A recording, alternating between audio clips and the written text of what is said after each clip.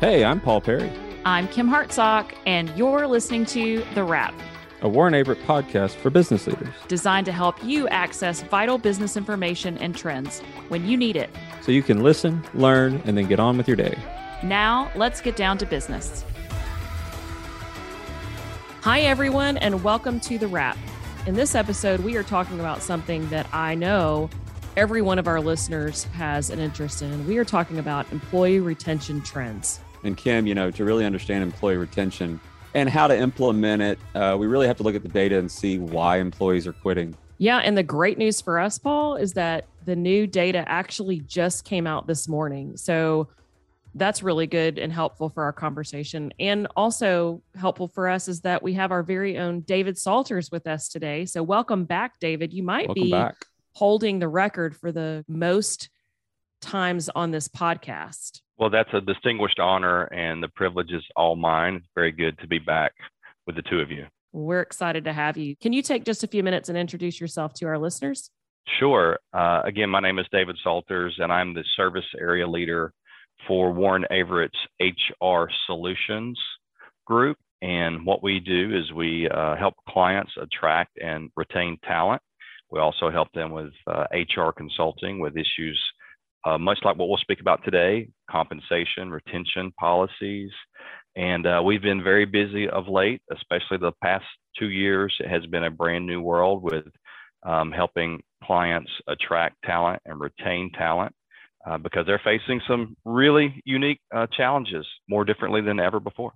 So, David, the December jobs report reported several things that I just want to kind of point out. And I know that the new one dropped today, but I just want to compare December to what dropped for January. So non-farm payrolls rose by 199,000 in December, obviously far fewer than the estimate of 422,000.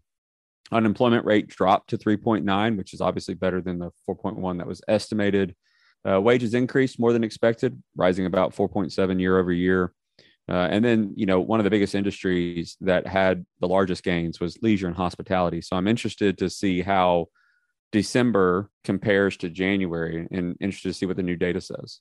Paul, the December jobs report indicated what has been a trend for the entire year: a volatile job market with peaks and valleys, very extreme ebbs and flows in jobs added.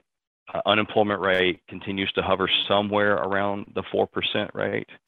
But really, there's two key metrics in the jobs report that I think is most important to us and our clients, which is the quit rate and the labor participation rate.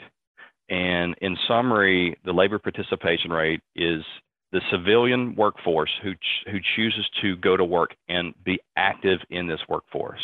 We are still about 4 million employees shy of the pre-pandemic days.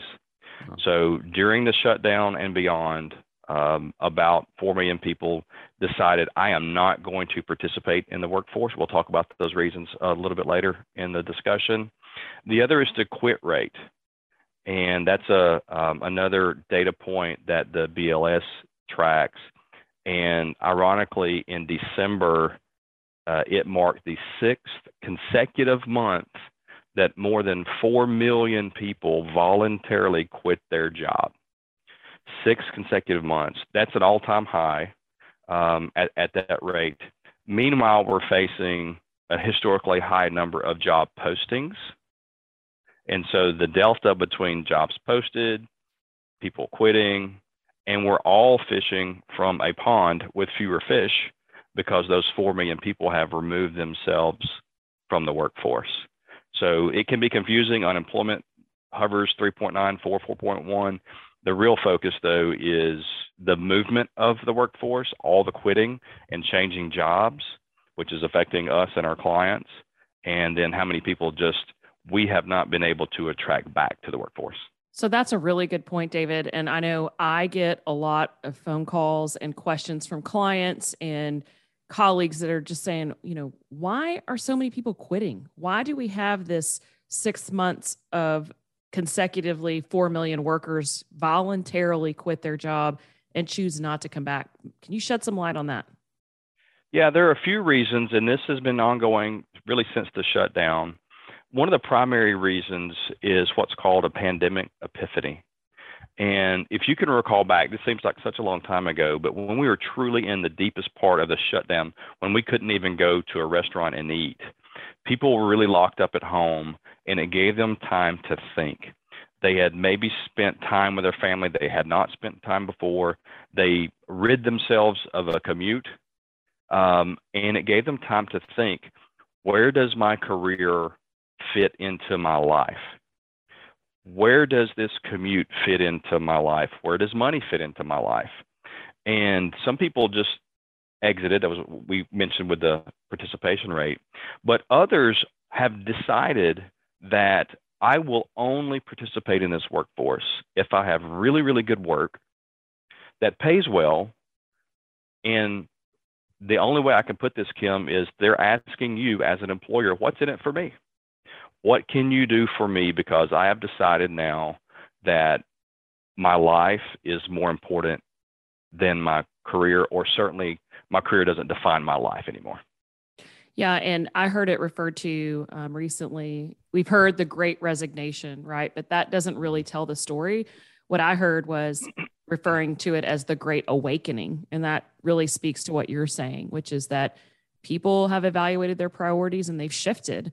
And so as an owner, as an executive that is running a company, we have to be paying attention to that, right? So if our employees say to us, the money is not the most important thing right now, I'm changing my priorities, we have to understand what that means. And what, like you said, what's in it for me? We need to know how to answer that question for our team members and be able to speak to them about what's important to them and how that does fit into our company's culture and vision and mission. I know we've spoken about this before, but what would you say to an owner or an executive that's facing that question, right? Like, where do I go from there? I think evaluating whatever your process is for production, whether it be a manufacturing or service, and evaluating, is there anything that I can rethink that would allow flexibility to bring on and attract and retain the people that I have? For example, if you have had set shifts, okay, is there a way to maybe stagger some of that to attract people that you are not reaching? In those numbers with the labor participation rate, the number one affected demographic is women, particularly mothers. And there's a loss of trust in the school system. Will the school stay in? How is my child engaging in education? So a lot of mothers have just exited. That's a big chunk of that 4 million people that are out. Well, is there anything possible you could do to allow a schedule for a mom to either work remote or even potentially come in later if it has to be on site? Think about that. There's an untapped labor market now that has evolved through this, that is waiting. And they've had this epiphany. I'm not going to do it if it completely disrupts my home life. So can you do that? And I think so many of us as business leaders struggle with letting go the control of, this is my process, this is my system, this is how I oversee people, this is how I ensure that the work product is good. And we just have to reevaluate, what can we do differently? Is it completely necessary maybe to be as rigid as we were before? I also think some leaders are struggling with, maybe in the back of their mind, I would like to employ a more hybrid or remote workforce. I don't know how. I struggle with, what are the cybersecurity issues? What are the labor law issues? What are the wage issues? And I want to, and it can be intimidating to admit I don't know how to do it. I think we can help them with that as a firm at Warren Averett. But getting over that hump, meanwhile, you're losing valuable talent to your competitors in the workplace, as maybe this paralysis stalls you. But rethinking, what can we do to become more flexible? If you're not ready to be completely flexible workforce, well, ease into that. But you have to reevaluate and ask yourself the hard questions. What can we change to accommodate the workforce? Because 4 million people a month is a staggering number of people who are leaving. Yeah. And there's some good examples, like from me just hearing that, right? Like flexible schedule, yes. Work remote, yes. But, moms that maybe want to off during the summer, but are happy to work during the school year, or maybe they work part-time flex schedule so that they're working while their kids, right? There's a million of those scenarios. And I also think, David, that when business owners are thinking to themselves, why is it people do not want to come back in? Why do I have to now adjust to a hybrid or a remote? And you've talked a little bit about culture, and I've even heard business owners say, I just want them to come back in. We did it right before the pandemic. Why do we have to go to this now hybrid approach? And I think the pandemic forced us to make hybrid work. And all the employees said, you know what? It now works. Why do I have to go back? Right. So I think that's part of that mind shift that you're talking about. I'd be interested to hear some of the companies who have gotten it right. Some of the companies who have said, you know what, this is how we're going to do it, and it's been successful for them. Do you have any examples of those that you've either talked to folks about or read about or seen over the last couple of months? Yeah, let me share some examples on the front end. We're talking about retaining talent, but this entire workforce is dynamic, so it's also about acquiring talent. We're adding jobs at about 6 million a month.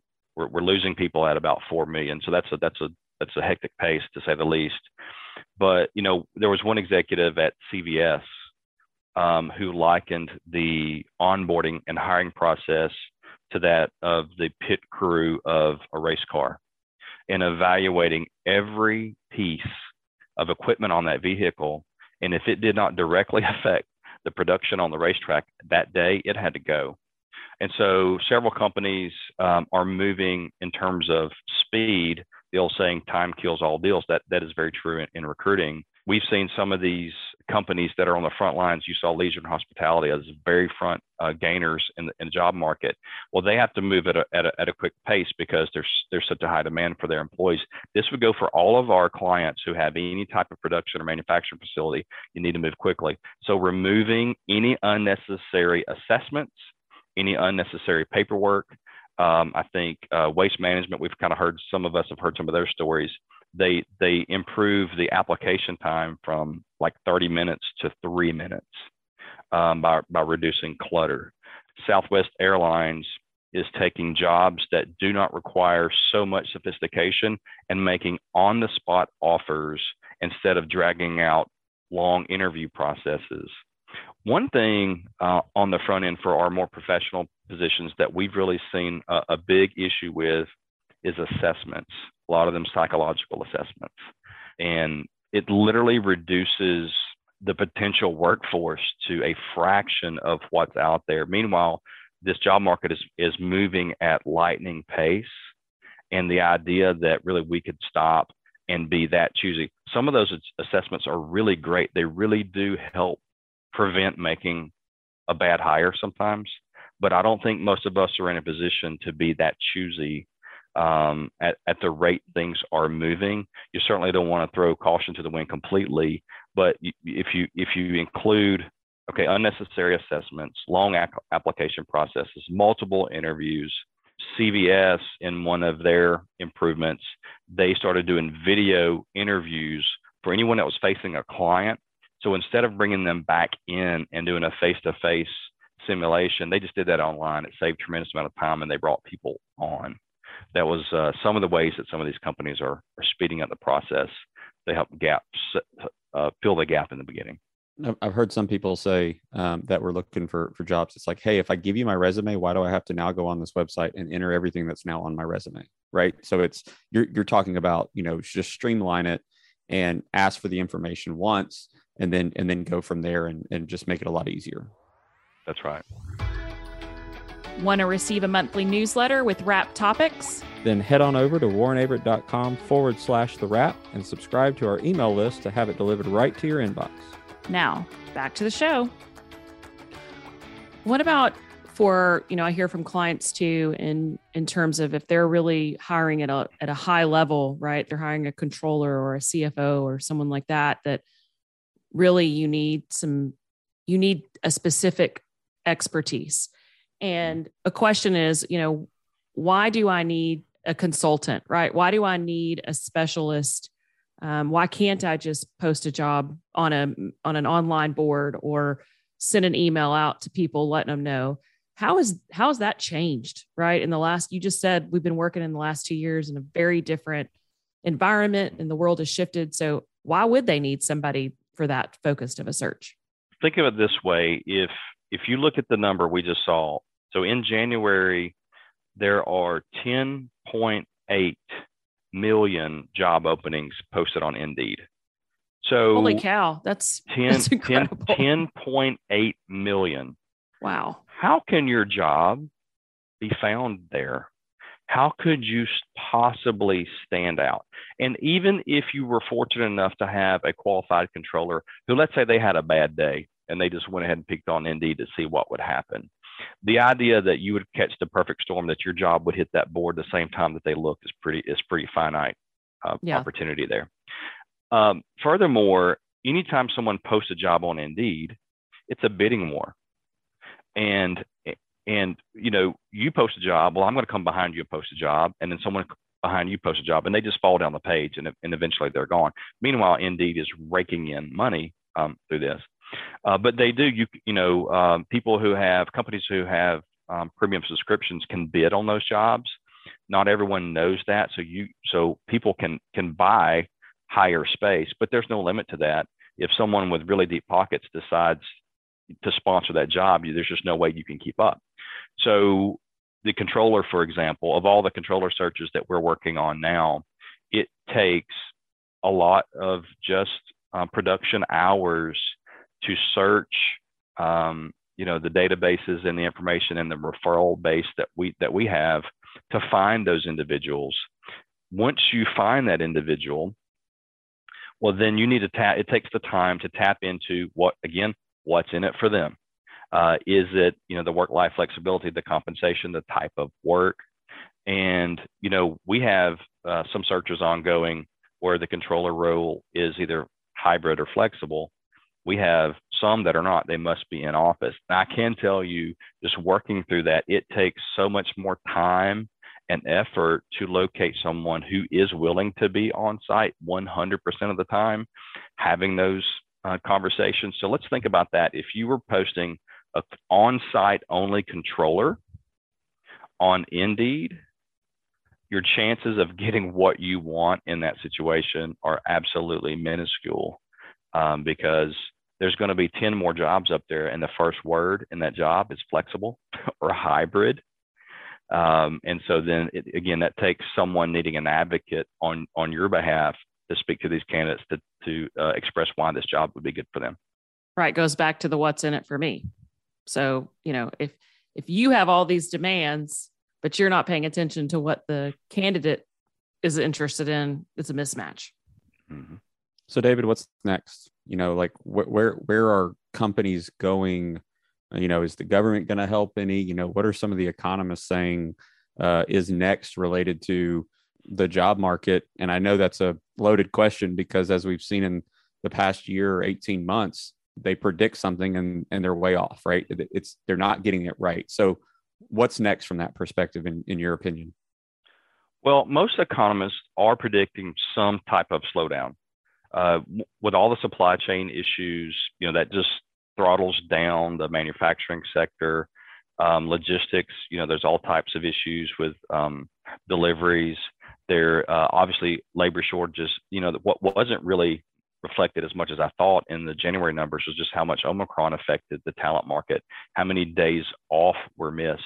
But there's continued fears is the word that they use, in the media. Economists fear a slowdown.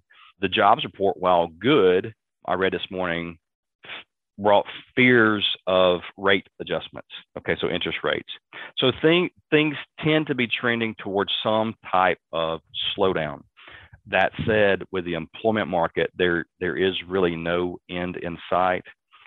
One piece of positive data that we saw, it was in the fourth quarter last year, the Wall Street Journal produced a chart, and it reflected how personal savings had grown over the past couple of years. So people were at home, they're getting government incentives, they weren't spending as much money, and there became a point of inflection on the chart where government stimulus was stopping and the personal savings was declining, and that was going to lead more people to get back to work. And the idea was possibly the Christmas and holiday season would drain what's left of that savings.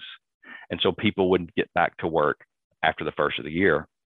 Well, then Omicron hit and people just delayed a little bit longer. So every time we think there's a little uptick or something happening, we seem to get set back.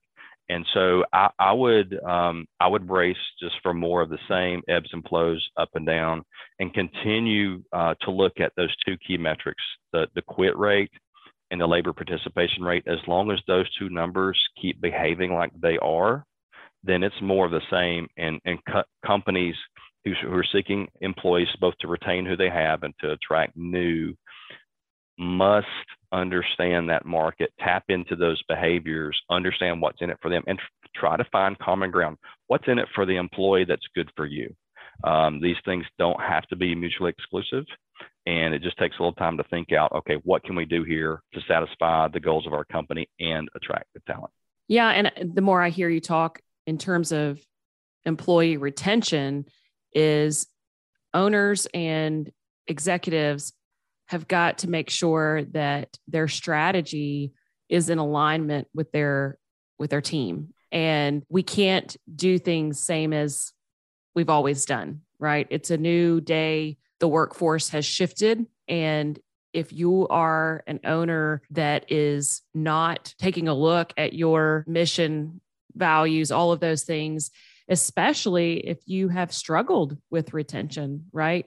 So what is it that you can learn from that and say, we need to make some changes here? If that's surveying your team or having one-on-one conversations with coaches and employees.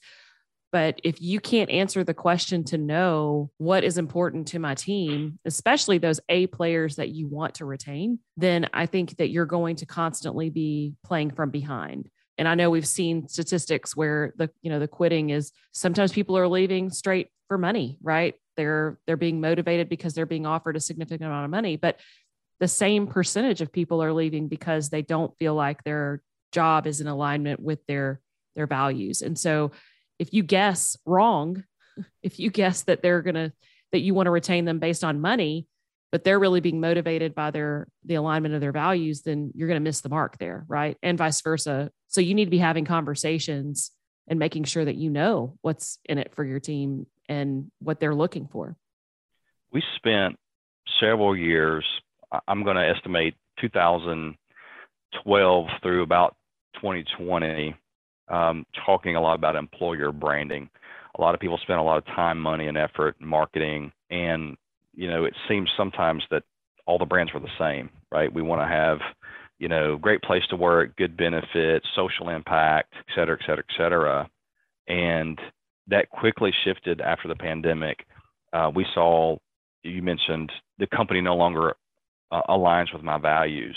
And when we spend all that time with an official employer brand, sometimes that's what do we want to appear to the outside world. And I think the employees are saying, you didn't ask me what's important to me. And so when they got that new opportunity, they were gone, and they felt disconnected from that identification of what are our values. Another stat in there on the reasons for leaving was burnout. This becomes a compounding issue. So you have staff issues. Well, what about all of those who are left behind to carry the full load? And so they become overworked. They're exhausted. They see their peers getting remote jobs or better opportunities or flexible schedules, and it weighs on that person. Right now, we may all can think of certain people or departments where that's happening, and it should make you feel uneasy that this is unaddressed, that it's going to continue to hurt your retention. There's an old saying that people don't necessarily leave their employer, they leave their boss. Within that, there's this middle management stress that occurs that I think some of our clients could address, investing in that middle manager, because they have below them, they have production goals, deadlines, they have employee management, they have staffing issues. Above them, they're reporting to executives. Their volunteer life at home is probably at a higher level than some other people. And in this day and age, they could easily be taking care of their parents and their children. And so if you think of that in an hourglass shape, the squeeze of that middle manager, and we need to be paying attention to those people and investing in them. They're your frontline cheerleaders for recruiting. They will influence who stays and goes more than anyone at your company. And again, safeguarding, investing, and developing those people will help stymie some of this turnover that some of us are experiencing. If you think about a production manager, this poor soul probably gets up every morning, checks their phone to see how many people called in sick, how many people quit today, how many raw materials I did not get in today, and now I'll go solve that puzzle. That's a lot every day for those individuals to deal with. Culture eats strategy, brand, whatever you want to call it, for lunch, right? We've heard that so many times. We've said it so many times. But I think that's, if you can start to fix the culture, then you can start to make headways into trying to solve all the other problems. So here on The Wrap, we like to wrap it up in 60 seconds. David, what would you leave our listeners with on attracting and retaining the talent that you want in this uncertain, uneasy, uncomfortable market? Don't be afraid. Everyone is facing the same issue. Don't be afraid to re-examine your procedures, your staffing. Can you find common ground to address this market yet meet your goals? You're not in this alone. We're in this together. We can help you walk through these issues.